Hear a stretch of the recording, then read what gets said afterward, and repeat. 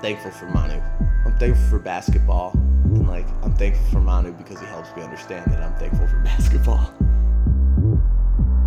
But just like Ginobili, when I'd make a three or drive in. Alrighty. Welcome back to another episode of Basket Sprawl. This is a very special episode. It is not an in memoriam because the dude didn't die, but Manu Ginobili just retired, and I'm with trusty Justin Moser to share our thoughts about the great Manu Ginobili and what he meant to us, what his career meant to us, to Midwest Bulls fans. I think in the early 2000s, he was definitely there. So I guess I'll just open it up, Justin. What does Manu mean to you off the bat? I think when you think of Manu Ginobili, you have to think about one of the most exciting players in NBA history. The guy's passing ability, his ability to get through the lane with his Euro stepping. He's got career highlights like dunking on Chris Bosh or blocking James Harden in the twilight of his career. He was an instrumental part to the Spurs, what some may say, dynasty. And he's probably the best bench player ever. I really think it would be hard to find anyone who was as consistent as him coming off the bench. Even though he only won six man of the year. It's him or Kevin McHale. Okay, and I'm not going to pretend like I know a lot about that era of basketball. But it's him or Kevin McHale. Okay. I think is the argument. No look. And you know what? Just sitting here, Justin and I are just watching Manu highlights as we're recording this. We're watching highlights spanning from his early years to his international play, to his Spurs play. I mean, there's just this incredible, explosive superstar quality to him that it's just so interesting to think about how he was a sixth man for a majority of his career. And knowing that was right. I mean, it's mind-blowing to think about this guy who put Argentina on his back and beat the USA in 2004 for a gold medal. Beat the U.S., this dude. Coming off the bench for the Spurs the next season. I mean... One thing that I think is so incredible about Manu Ginobili, and we've already talked a bunch about him coming off the bench, is he knew his role and he knew what was best in a basketball sense for his team. He was really just there to do whatever he could, no matter what it took. And I find it really refreshing. I'm not going to say that Manu's the only one who's ever done this before, but think about this offseason where Carmelo, how many times has he come out and said, I'm not a bench player, I'm not a bench player. We all know he's a bench player. He probably knows he's a bench player. But you know what? Carmelo's never going to win. He's never going to be a winner. And I think something that kind of separates Ginobili and why we consider this guy that was only a two-time All-Star to be a first ballot Hall of Famer and just like such an important part of a Spurs dynasty and championship winning, organization is just he did whatever it took to win. He knew what it took to win, and he didn't make a fuss about it at all. He just did whatever was asked of him, and I think it's really commendable. And I would love, and I haven't really looked, but like to hear sort of what other NBA players look up to Manu, because I think he's a very unique individual, and he really set the tone for, I think, what a franchise player who maybe isn't the best player could do to really help a team win. Yeah, I mean, that's really well said. I'm looking over his career highlights and awards on his Wikipedia page, and it's not what I think of when I think of. The only thing I see is the 4-time NBA champion, and he's got this intangible quality to him that has just always enamored me. I've always been enamored by it, I should say. When I was young, too young to know what sacrificing was and watching basketball, I was always jealous that the Spurs seemed to have this guy because the Spurs were winning. It was like the Lakers, the Pistons, and the Spurs were always contenders when I started really loving basketball. Mm-hmm. It was kind of boring. Yeah, I mean, some would always knew there was gonna be one of 3 teams that were gonna make it. See, to me, I was just really romanced by the Spurs ball movement. Boring basketball, fundamental basketball has always scratched my itch. No, I loved Tim Duncan for the same reasons. But I'm not gonna tell you I was a huge Spurs fan or watched a bunch of Spurs games. I didn't. all I know is how I felt back then was, and you know, I'm not gonna sit here and pretend like I'm this huge Manu fan who, you know, has a jersey or like really is anything more than this. But when I was young, I knew the Bulls needed guys like Manu. I realized that if we had Manu, he'd probably be the best player on our team. And he was coming off the bench. I just remember that resonating with me so much. And looking back at these stats, for the one, he won one Sixth Man of the Year award, right? In that 1 year, he averaged 20 points off the bench. 19.5. He shot 54% from the field, 87% from the free throw line, off the bench, and making winning play after winning play. And they swept the Cavs that year in the finals, one of probably the worst finals in my lifetime I can really remember. I mean, it was cool. Do you remember a more lopsided finals than that? Maybe when LeBron was on the Cavs. He was. You mean versus the Warriors? I mean, the Warriors just crushed them. No, I mean, no, LeBron. No. There was no game one. LeBron. Stop. Hold on. Justin. Okay, sorry. LeBron's performance was like memorable, but the Warriors just crushed them, and you knew they were going to win. Yes. All I'm trying to say, I guess I don't want to argue at all, but all I want to say is there was no game one from 2017 in the 2007 finals. Like, there was no doubt in any one of those games. Actually, I'm pretty sure I'm remembering that wrong. I actually remember LeBron missing a game tie or a game winner in one of those games. All these years men together. All I know is that Manu's like a big constant, you know, and a big constant of my basketball love is like Kobe, LeBron, Shaq, Manu. I mean, he's really in there. Like, because as much as Duncan, I love Duncan, there was nothing flashy about him at all. Nothing. And as much as there's nothing, quote unquote, nothing flashy about Manu, he's damn near the flashiest player you've ever seen. I wouldn't say he's not flashy. He has some of the best passes. Yes. I think he's going to be remembered for his entry passes in the lane, really. That's kind of where he shined. And also, like, I don't think, like, he was the first one to, like, do a Euro step even remotely, but, like, he was the best at it. There was nobody who could just, like, carve through the lane like him and really make you think, like, how's this guy doing this? We just watched a highlight of him missing a dunk and followed up by a highlight of him dribbling through David West's legs, leading to a contested right-handed layup. From last year. Yeah, he still had it when he was in his early 40s, which is pretty unbelievable. He probably could have kept playing for a couple more years. And you know what? That's the thing, too. I mean, these guys, when they get older, they really do start to break down. But it seems like the great ones can always, like, still have it in them. Do you remember Tim Duncan's last game when they were down big to OKC? I do, yeah. And don't you remember for a second when he, like, really started playing as hard as he could? And it, like, meant nothing. You know, they lost and he couldn't will them back. But, like, that was the last moment of Tim Duncan's career on the court. And similarly, Manu, which versus Golden State is his last game, right? In his career, he was always just a huge threat. Golden State, you can't forget about Manu. Don't let Manu beat you. Yeah. It was still the MO. It's kind of crazy to think that, like, a 40-something, is he like 41? I think he's 41. A 41-year-old is leaving the Spurs, and they're going to be dramatically worse because of it. And, like, that may or may not be true. Absolutely, it's true. I mean, you're right. You're right. Who's their second most impactful player on their team? Well, LaMarcus Aldridge. Yeah, after him. Or DeMar. Some people would say LaMarcus DeMar. Hey, Harlan. Enough. Stop. Harlan. Probably pause it if you want. Nah. Cool. No more barking. That's Harlan at Harlan the Corgi on Instagram. He's great on the gram. He doesn't bark. He deserves a follow. Anyway. Great. Here, you want to hear? You're gonna cut that out, right? Hell no. Okay, so I'm reading a crazy stat right now. The Spurs won 72% of their games when Manu played. That's the highest win percentage of any player with over 1,000 games played. Yeah, he's truly like the John Madden of the John Madden? John Madden's the most winningest coach in football history. Harlan, enough.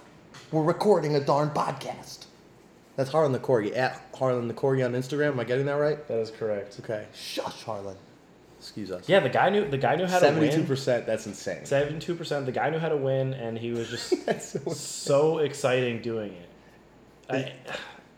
I love him. I mean, like, it's. Is it fair to liken him to Walter Payton in a truly abstract and weirdly unfair way? Is that just a grandiose I thing? mean, maybe, but like Walter Payton kind of was like everyone knew he was the best player on the Bears, and like when he needed to step up, he stepped up. That's kind of like his thing. Kind of similar to Manu. It's not. I mean, I know. I'm disrespecting Tim Duncan. I guess. Well, no, we haven't given credit to Tony Parker, who for at least 2 or 3 years of his career was considered, if not the best, one of the top 3 point guards in the whole league. That's true. He was the fastest man in the NBA and he was for a while. really good in the playoffs too. You quickest. always knew that he was going to. He won the finals. I think he won the finals MVP He did. in 07. Yeah, they're pretty spread out. But I mean, I guess the point is, and this goes without being said with the Spurs, is they're a system team, and Manu was the ultimate system player, and that's probably why his career lasted so long. I mean, 16 years in the NBA, 23 years of his entire basketball career, including his play overseas. Pretty incredible what he was able to put together, and I mean, it's going to be sad to see him leave. You know, he didn't get a farewell tour like some players did, but I think he went out Very honorable. in a really Manu way. I think Tim Duncan way. Yeah. Well, I think Tim Duncan might have gone even more quietly. Did Tim Duncan tweet that he was leaving or announce it? Hey, man, you're probably right. But yeah, like, I think you kind of had a feeling that he was going to be gone because the Spurs situation's kind of tumultuous as is, but he just wanted to think about it. He probably took the summer to, like, get his things in order, as I would expect Manu would, because he always came prepared and, he's going out. I'm just struck by the thought of, like, Manu seems like the ultimate seizer of his opportunity. You know what I mean? Like, it seems like he understood the greatness of Tim Duncan and Pop and the system and the true respect and beauty for the game. And I think he's probably said this, like, you know what I mean? I mean, he really just went out in every game, and of course he had bad games and had bad plays, and there he goes batting a bat out of the air. That was unbelievable. That was unbelievable. He just did bat the bat out of the air. Anyway, it just felt like he's a guy you'd always want on your team. You know what I mean? Like, when would you ever say, like, y'all can have Manu, y'all take Manu? If you're in any game you can ever think of, if Manu's out there, like, you'd want him more than your opponent. No matter who you're playing with, MJ and LeBron, and give me, the top 25 players ever. If it's like between Manu and a guy, I don't even know how I could say no to. He's a winner, man. And it's something I understood when I didn't even understand what, like, anything was. I understood that, like, guys like Manu and Tim Duncan and the Spurs, but I really saw it in Manu because he played herky-jerky and weird. Yeah. He was cool for me as a kid. He was like, what pass is that? And I think something... Did he just go through his legs? Like, it was childlike. I think something else that needs to be said, and I'm sure people outside the U.S. are having this conversation all the time, but Manu is probably the 3rd greatest international basketball player of all time. Okay, Dirk. I'm putting Dirk and Hakeem in front of him. Hakeem obviously played in the U.S., but he's from Africa. That can't be what. I'm just thinking if he counts because he went to college at Houston and was in the draft. But he's from Nigeria. Yeah, I guess. But did Dirk play professionally? I think so. Overseas? All right. Well, then what I'm saying is semantics. You're a non-American basketball player because some other countries are good at basketball, but the best basketball players are American. So if you got to put Dirk, Hakeem. And then Manu's got to be the 3rd best international player, and I think that says a lot for the spread of the game. And I don't know how he compares to, like, the Messi. What about Yao? Better than Yao for sure. Probably better than. I mean, he certainly had a longer career than Yao. Yeah, maybe Yao's peak was higher. The longevity thing is the thing you can't get away from. Yeah, with him. And that's why LeBron's probably the GOAT too. Even though I think Michael Jordan was an all-around better player with better accolades. We're not here for that right now. Manu's better than both of them. I think we can. Manu's better than both of them. Manu's the GOAT. Listen, Manu and Terry Rozier would dust MJ and LeBron in a game of 2-on-2. Don't at me, I think. Is what I'm supposed to say? I'm just, like, thinking about their height. I don't even care about the rest of their game. Give me Manu and give me Terry Rozier. But my point being is that I think one of the really most important parts about basketball over the 23-year career that Manu had is think how much it's grown here in the U.S., internationally, and the role that he played. You already mentioned that he helped Argentina win a gold medal. I mean, Unbelievable. He was a 4-time champion. The You guy really has forget just that, the though. guy's just like a face of basketball, and he's not a starter, which is kind of unbelievable. Look at this block. We're watching that block on Harden, the reigning MVP. I mean, it's just... With like a giant bald spot, because he didn't have it. Oh, it's so... He just blocked him again. I'm sorry. I know we're just watching this video, but if you go watch that... Just go watch that block. It's everything that's good about life. He oversells. He goes harder than humanly possible, and he makes the most miraculous play. And that was a regular season block that helped Spurs make it the playoffs, right? Nope, that eliminated Houston from the playoffs, that block.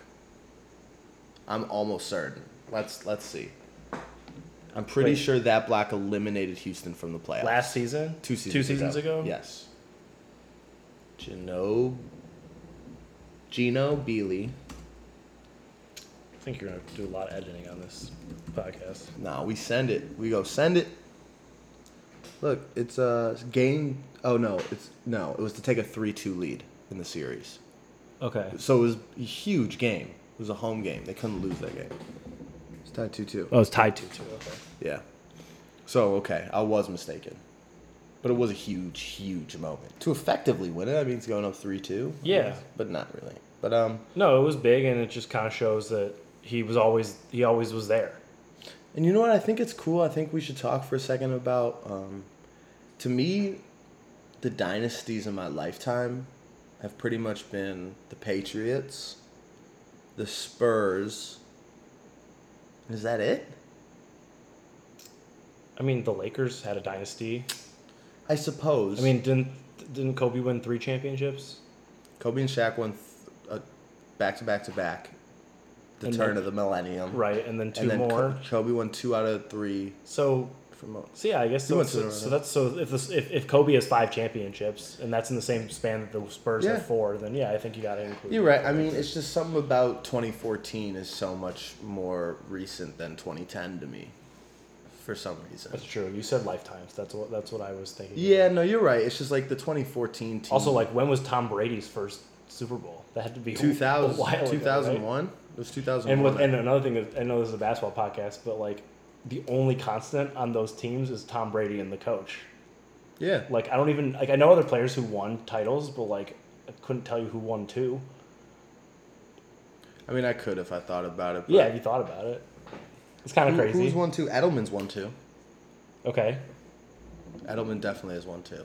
Okay, you asked me to name players won 2? There you go. All right. There's one of them. Edelman. Edelman won 2. Was he healthy for 2 of them? I don't know. Anyway. Yeah, the Atlanta one and the Seattle one. Those were like back-to-back years. Or 2 out of 3. They got eliminated by the Broncos. Peyton Manning Broncos. Anyway, we're getting off topic. Manu.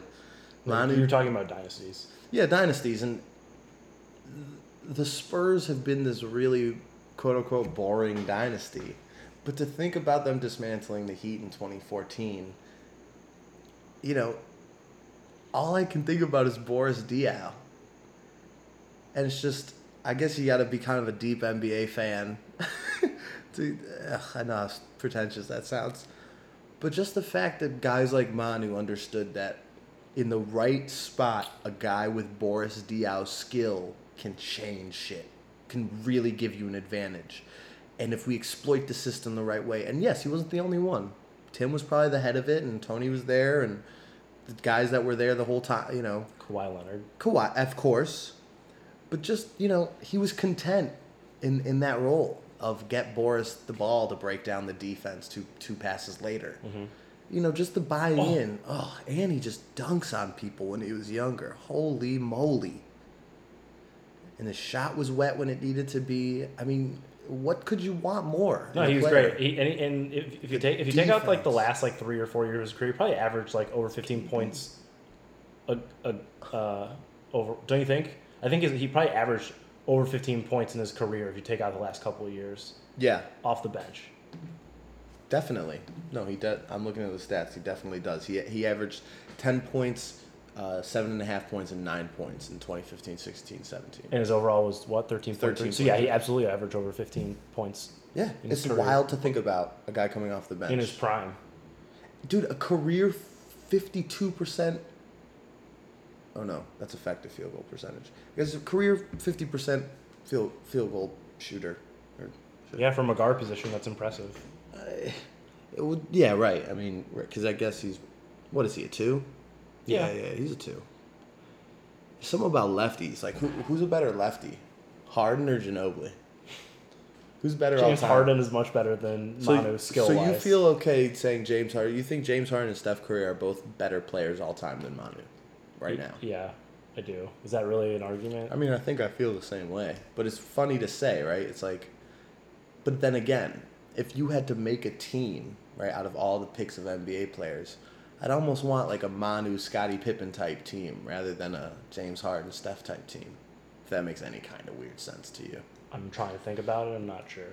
I don't know. Do you think Manu and Scottie Pippen are similar players? I don't know. There's a certain sense of like, I mean, I think him and Rodman are similar. Like the effort. I'm not saying Steph and Harden don't have effort. It was just like, it was almost a skill he had to just go harder than you. You know what I mean? In a similar way to me when I watch Scottie Pippen highlights and game footage and Rodman defensively and going after boards. Yeah. I mean, there is this, it feels tangible, but it's not, of I want this more than you. I want this more than you.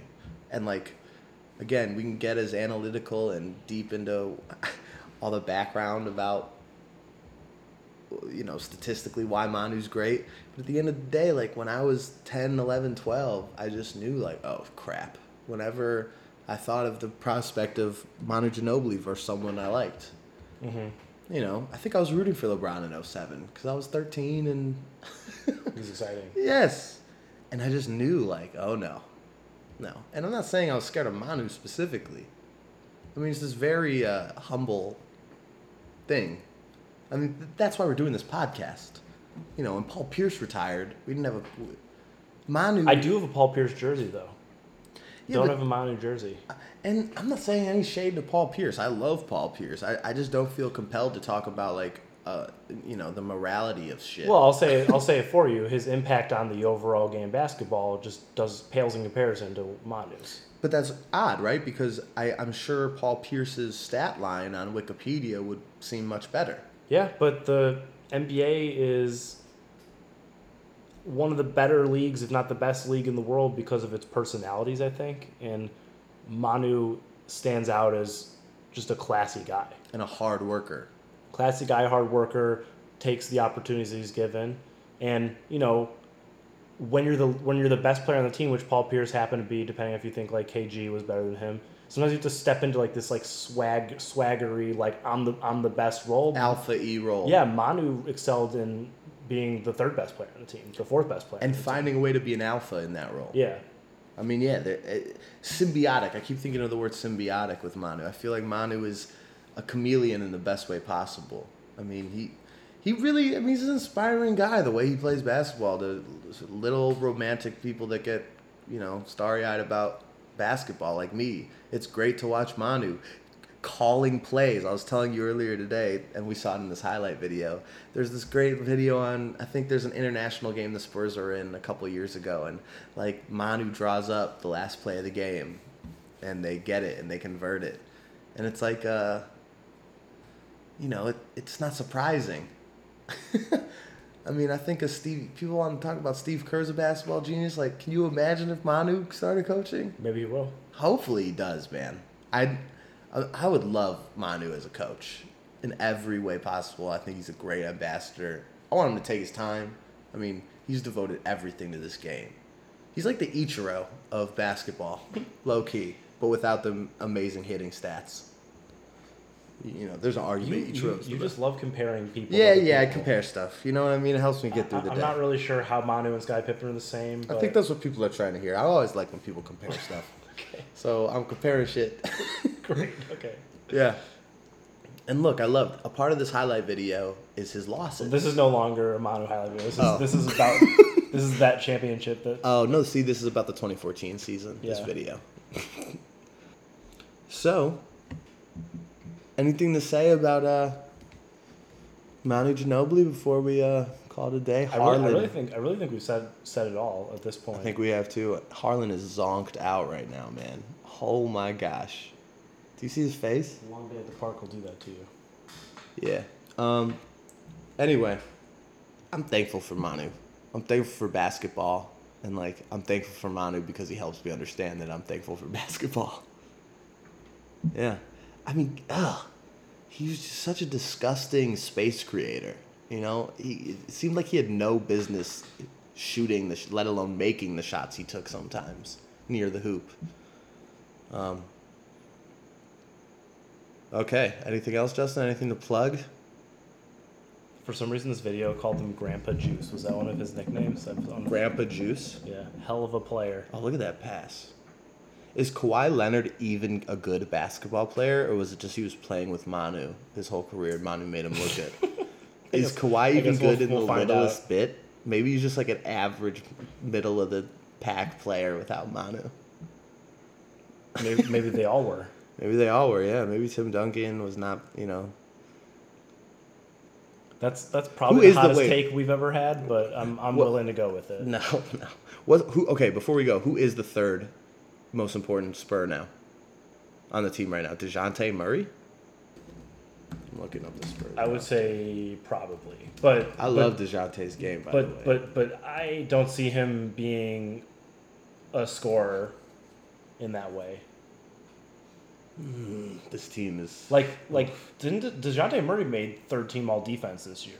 No, I love DeJounte's game. I think he is the third. I'm looking at Lonnie Walker and Pau Gasol. And all right, well, I don't think Lonnie Walker is going to be the third best. He's a rookie. When does Pau call it quits? You know how high Pau is on all-time points? You know he's great. He's got so many points. Pau's a top, 5 international player. I forgot Steve Nash when I was saying that. Yeah. Who? Steve Nash or Manu? You can almost say it's an arguable. You have to take Manu because he won, where Steve Nash didn't. But it's the same argument why you're saying Steph and Harden are better because they got the MVPs. I mean, you're telling me a back-to-back MVP winner is not better than Manu, a sixth man? That doesn't work when you put Curry and Harden together because Curry has championships. Harden doesn't. So Curry's definitely better all time than Manu. I guess you could make an argument. I even hate talking about this. You're right. This is stupid. Manu's freaking phenomenal, okay? And so is everyone else who's good. Anyway. How long did Steve Nash play for? I mean, Steve Nash was great for most of his career. He just didn't win. No, Steve Nash is great. You're getting the sniffles. We'll be right back with some closing statements by Eli. So thanks for joining us. Manu, thank you very much. And I hope you play basketball in like a weird adult league and I come across you and, we run together because you'd be a great leader of a pickup squad. Sounds nice. Okay, goodbye. Alrighty, thank you once more to Justin Moser for coming on. Only things to plug are Harlan the Corgi on Instagram, and go follow and subscribe to Hoops and Brews on Twitter and YouTube and all your platforms. All right, and with no further ado, I'm going to bring on to the show Eli Horowitz, PR director for the Los Angeles Sparks, but before he worked for the Sparks, he was just a great friend of my brother's, and growing up, I'd play basketball with him all the time, and I'll tell you right now, I can attest to it, his favorite player, as long as I've known him, so that's like since 04, 05, has been Manu Ginobili. So I thought it'd be great to get his 2 cents on what Manu meant, and let's pick his brain a little bit. This is a fun conversation. This is Eli Horowitz. Give him a follow on Twitter on Manu Ginobili. Alrighty. Thank you guys. Alrighty. I am here with Eli Horowitz. Eli, it's a sad day. Manu Ginobili will no longer be playing the game of basketball professionally in this NBA. I couldn't help but think of you. I couldn't help but think of, when I think of Manu, I mean, my extremely subjective thoughts, if I think too hard about it, I end up at you because, being one of my brother's friends growing up, he was always your favorite player. So, I read today that he retired and I wanted to have your thoughts. So, Go for it.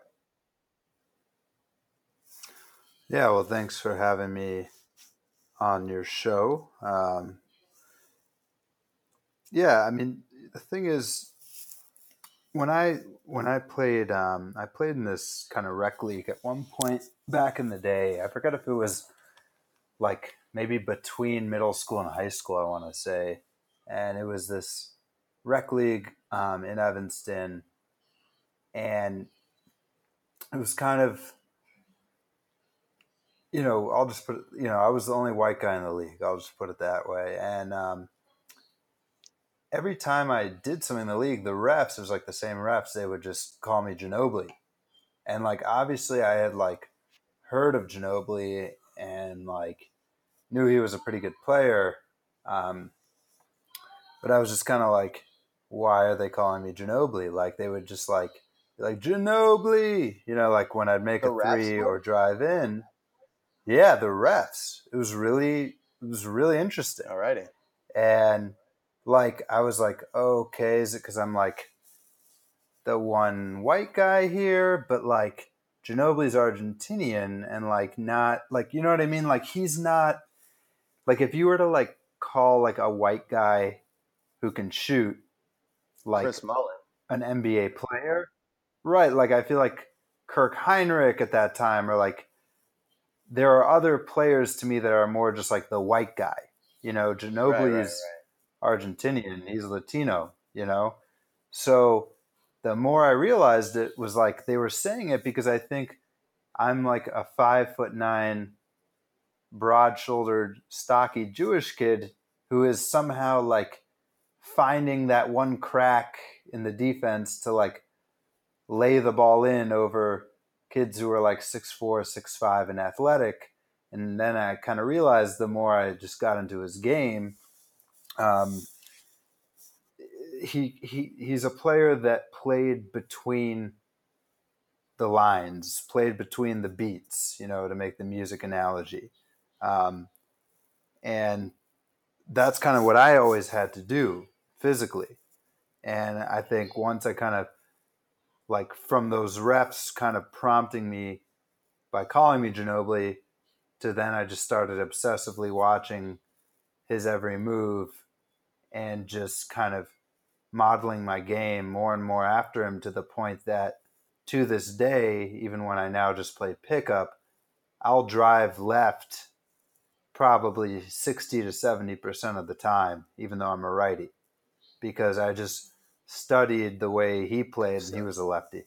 So, it's weird. It's funny. Like, it almost sounds like a bit of a selfish kind of commentary when you're hearing this guy's retiring.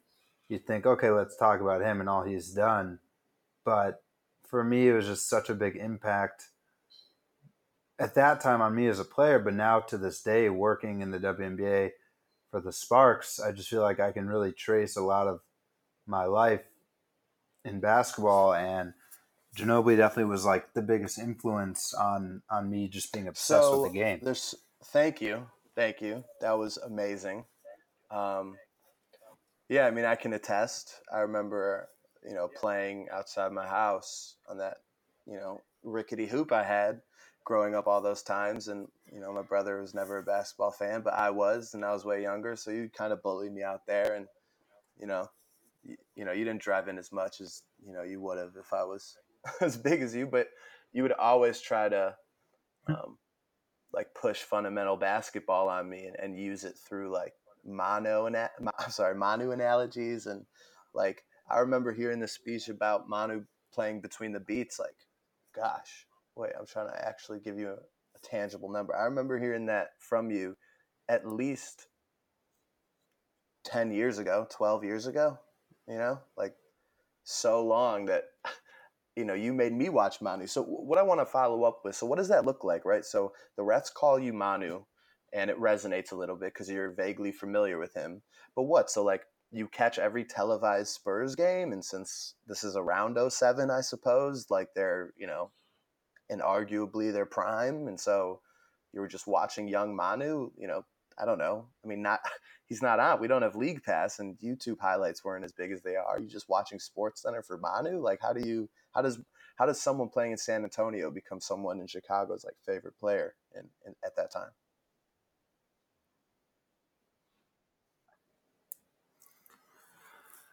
Yeah, I mean, I think I just tried to catch the Spurs as much as I can, and I just remember whenever, because he'd come off the bench, and so whenever he'd come in, I would just like get locked in, and you really realize, like, you know, and again, I can only speak to the players I've watched, but as far as in my time watching basketball, I've never seen somebody For as sure. creative on the court.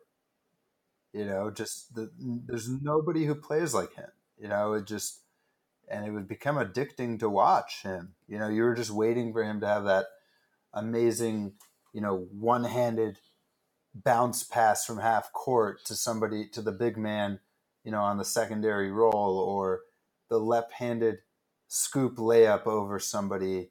Obviously the classic Euro step, which, Wade kind of took a step further, and now it's just par for the course in the game. But aside from the highlights, like what I really noticed about his game, back to that playing between the beats analogies, it's just a lot of players just play in a line drive. If they're open, they'll shoot. If they see a lane, they'll drive right to the rim. Maybe they have a crossover or a nice pump fake, but Manu had this way of kind of zigzagging. And that's kind of what I mean. Um, there's more than one route to the rim, and he was willing to take the indirect route to find his opening. And I think it's, as someone who's coached, high school basketball in a year as a D3 college assistant, I found at first struggling as a coach because since I tried to play that style, being undersized, I found it really hard to kind of teach people when you think Right, about it, right. a lot of what It's he almost does is Manu. something you would never really learn I was in a gonna say clinic, right? he was You almost never like the really, result, you like never learn. having No, having go the ahead. fundamentals, such respect and reverence for fundamentals. Like only then can you unlock like the things that Manu would try. It was the foundation of everything you knew was like a true admiration and work ethic for the game. But it would manifest, and you're right, those crazy half court things that you would never teach, but you just knew it came from a solid basketball place with Manu, always.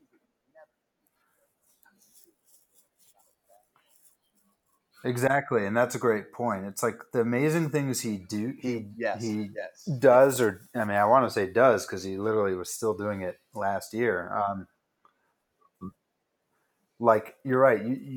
I think that is a misconception. You have to have incredible basketball IQ and fundamentals first, right? Like that amazing pass is also understanding that his big man is, on a secondary roll to the rim, and that he's going to be there. You know what I mean? So there's a basketball IQ you have to know that's happening. Or even in the Spurs offense, they're kind of read and react. Again, it's knowing where the cuts are going to be, and then even the handle you have to have, the finishing, right? So he may make a shot at a crazy angle, but he's learned how to square in the air, as I call it. Again, another underrated thing. I could go on for days, but just you watch a guy like that and you think it's off balance until you really look at the slow mo, and he may twist and turn and contort his body, but something I learned from him is there's still a way to square your chest to the basket in the air and get your eyes on the rim to finish the shot. And to the point where some of the stuff I emulated from him, I'd play at the park and people would always call it a lucky shot or this and that, not understanding that you might leave off balance, but there's things you can do, tricks you can do to kind of gain balance once you've left your feet. Let me just say, it probably was a lucky shot. No, I'm just kidding. No, I mean, it just feels like a gush fest, but it really is. I mean, watching Manu because it gets lost too, right? Eli's like the fact that he's been old now in the league for a minute, right? So his when he was really new and athletic, right? Because he comes in the league at I think like 25 years old, and he's already a fully formed player. And he just happens to fit in this Spurs system. And like you watch those early games where he could just rely on that really unique athleticism. You know, he and I can't. You're right. He's so unique to watch, but um, it really is those attributes that a player can have that can transcend their own career and their own way they affect the game. And it spans sports, those traits that lead to longevity. And there was always this like inherent genius to Manu's game, and I think it was based in the fact that he really was a natural sixth man. I mean, he'd always play the last 7 minutes of the game if need be, but he really something foundational about that resonates with me too. Just on the road trying to be a good person about Manu. There was never anything superficial. Everything, like every move he made, whether on the court or off the court, just all seemed like stuck in, or not stuck, but as a result of like a profound respect and humility he just seemed to always have. And I know, yes, he retired, and I don't know if I'd ever be saying this on a podcast if if it didn't happen like this, but it's all true. I mean, you and I haven't spoken in quite a long time, but my love for Manu just grew. I mean, the way you're able to impact the game is something that's truly just beautiful for a really intense basketball fan. The Dennis Well, it also Rodman like stats or the Draymond Green stats, but then you had Manu who could do the same thing and hit the game winners. Okay, I'm sorry. Go on. well, no, it really even makes me wonder. Like you see a player like that, and you see somebody can be a Hall of Famer at the highest level. Win 4 titles, win an Olympic gold, Right. Oh, on and on with the accolades. And this is a guy who plays completely with an unorthodox style and unconventionally. And it makes you really wonder, like, how we teach the game. It's so regimented. And again, when I was coaching, and it almost makes you wonder, like, I think, are we missing something in how we teach the game of basketball? I mean, how many players, if we gave them the freedom to be themselves, like Manu, would be so much better? Or would we discover players that maybe got cut or maybe didn't get minutes or didn't get an opportunity because they did something a little bit different than what the coach was asking, or their techniques were a little bit different than how the coach expected it? And it kind of makes you wonder, right? Like, as unique as Manu is, it seems like it's hard to believe that there aren't others out there that have this kind of a unique style. But I feel like sometimes in sports it gets so regimented. Um, I guess credit to Popovich for kind of allowing him to be himself. Really, I mean, right. I mean, that's again, yes. does that make sense? You know what I mean? Like, I feel like there are other Ginobilis out there that probably at some point were shut down by a coach, right? Or not given an opportunity Well, because they did I it think the differently, thing is right? that's so unique about Manu is he truly had someone who shared that symbiotic love for the game, like merging the selfless play with just using the athleticism. What I guess I'm getting at is Popovich was his perfect like who knew? Like no one could have. I doubt even both of them knew how perfect they were for each other. Um, but there's a certain lightning in a bottle effect or lightning in a bottle thing I have with Manu. When he blocked Harden to I don't know 2 years ago in the conference finals to end the series in Game 6, and he just come up from behind and swipe that ball, and it's just something that like, Right. yeah, Harden, the Oh MVP, yeah, the Harden, reigning right? MVP, and this is a 38-year-old, generous. I don't know how old he was at the time, at least 38-year-old, just like wise man, sage of the game. But it didn't seem like he was old. It just felt like his game has always been so sage-like.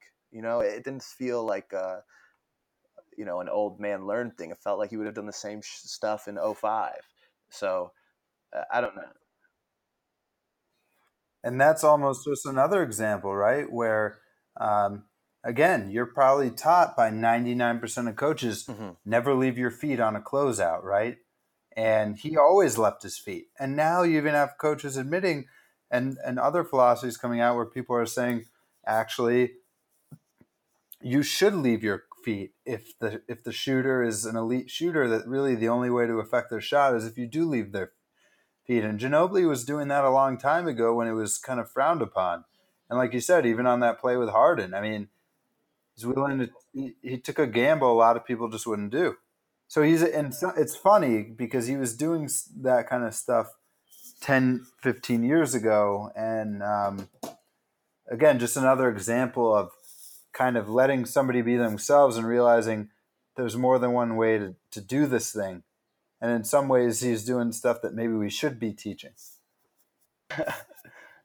Yeah, it just makes me think about your remarks about, maybe why is he so unique? Why aren't there more Manus? And I just keep coming back to this, inherent student, or this inherent feeling that Manu like truly was always a student of the game and had this like overarching respect for like the team spirit of it all, which you just can't teach. You know what I mean?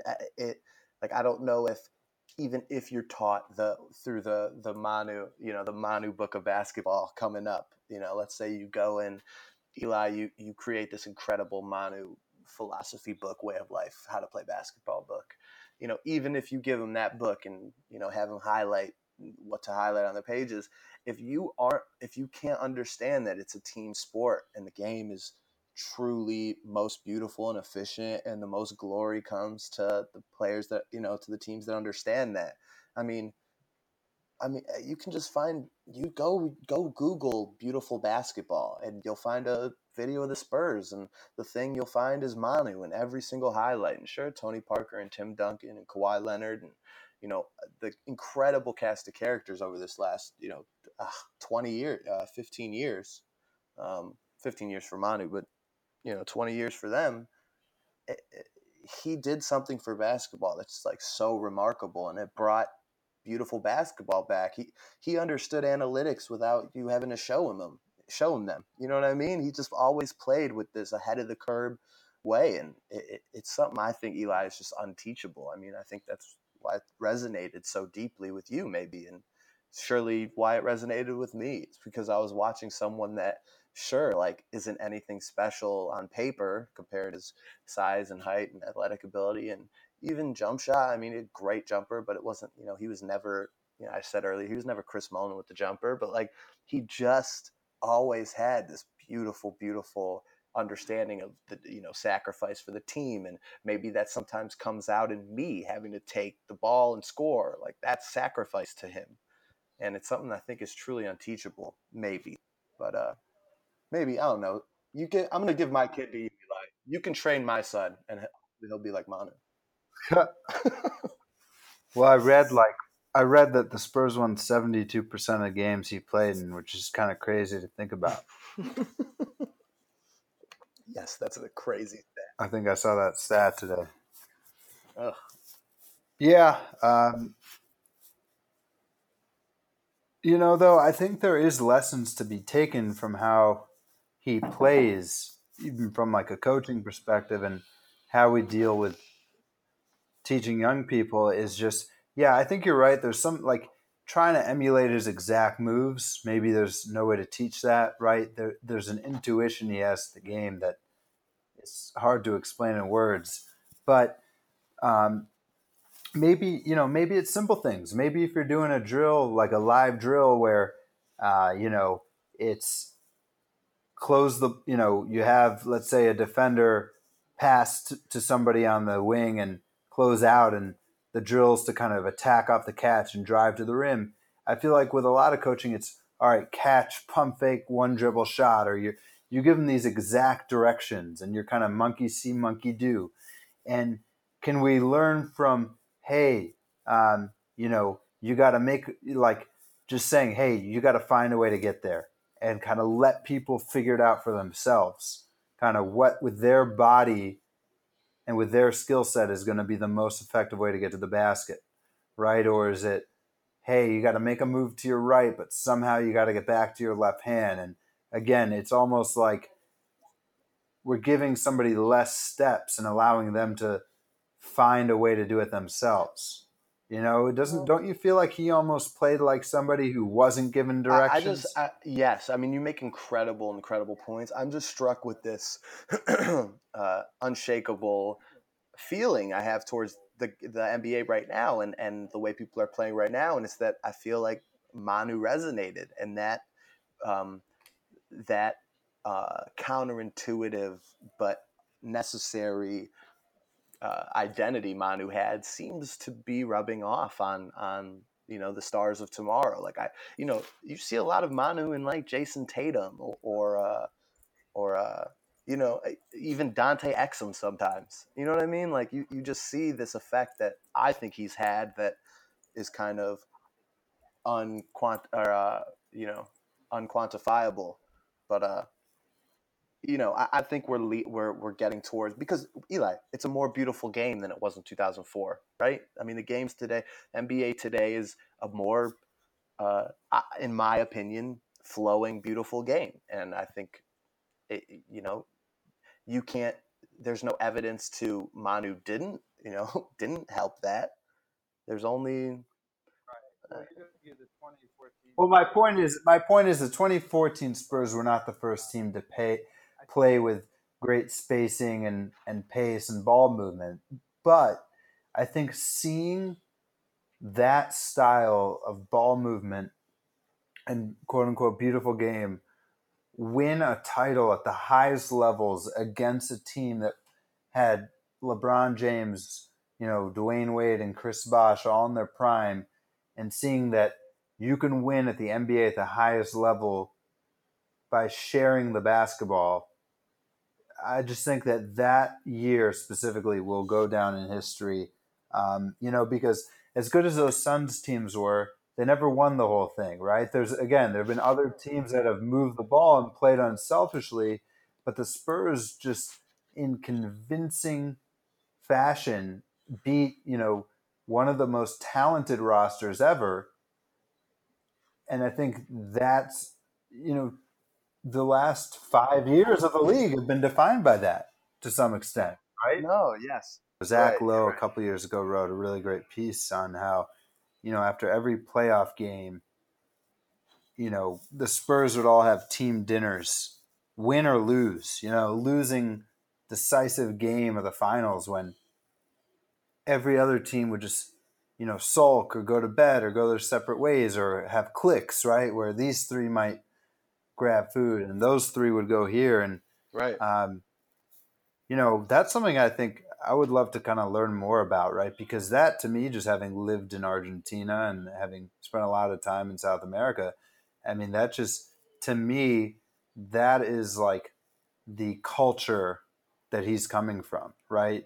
It's true family. You all sit down and have a meal and look each other in the eyes and talk, right? Whether you're winning or losing. And I feel like we always throw around this cliche in sports of great teammate. But that to me, like not, and again, like you said, it's not just Ginobili, that whole team, but that is actually being a great teammate, right? It's not just the high fives on the bench that a lot of people do. It's like really creating an environment where it is a family. You're literally breaking bread, um, and getting to know people, and I think that's where like actual trust and communication develops. And I think we just throw around that cliche, but that's a player and a team that actually backed it up. Well, that's as beautiful a sentiment as any to wrap this up. Um, yeah, so thank you. Thanks, Eli, for coming on. Again, I wanted to talk to no one more than I wanted to talk to you about Manu and his impact. And yeah, so thanks. Say hello to Emma for me. What show was she watching, by the way? Do you know? It's the I Sharp think Objects finale. yeah, the Sharp Objects finale. We started Sinners last night. Do you like it? I do. It's kind of like a similar to Fracture that we watched yesterday. It's kind of like a the op. I'm sorry. what's- Wait, hold on. I fell asleep. Did y'all like Fracture? I did. I like I don't like horror movies, but I do like thrillers. So I feel like with thrillers, there's a formula to it, right? There's one violent scene, right? It's the murder or the whatever the crime is that the rest of the movie is about, like the chase to figure out who did it or, whatever. So I can get through that one scene. You know what I mean? And then I really enjoy the thriller aspect of a movie, but I don't like the reverse where the whole movie is based on a series of just like violent scenes. Hey, man. Fair enough. But what's that called? Listen, What's the opposite of a whodunit, where you know who did it at the beginning and then you're trying to figure out the motive or the court I don't case know. behind it? I'm thinking stereotypical, just like horror film, right? It's just like your protagonist is like the killer, and it's no mystery. And so, like, it's the opposite of the whodunit is Leatherface from Texas Chainsaw Massacre, I think, or it's Teletubbies. Right. I don't know. Anyway, you got listen. Next time we'll watch Ides of March. Okay, that's next on our list. Okay. For sure. All right. Yeah, thanks, Eli. All right, man. Appreciate it. Well, thanks for taking that trip with us down memory lane. And that does it for this week's episode of Basket Sprawl. I'm thankful for Manu. I'm thankful for basketball. And, I'm thankful for Manu because he helps me understand that I'm thankful for basketball. You're going to cut that out, right? Hell no. Ginobili!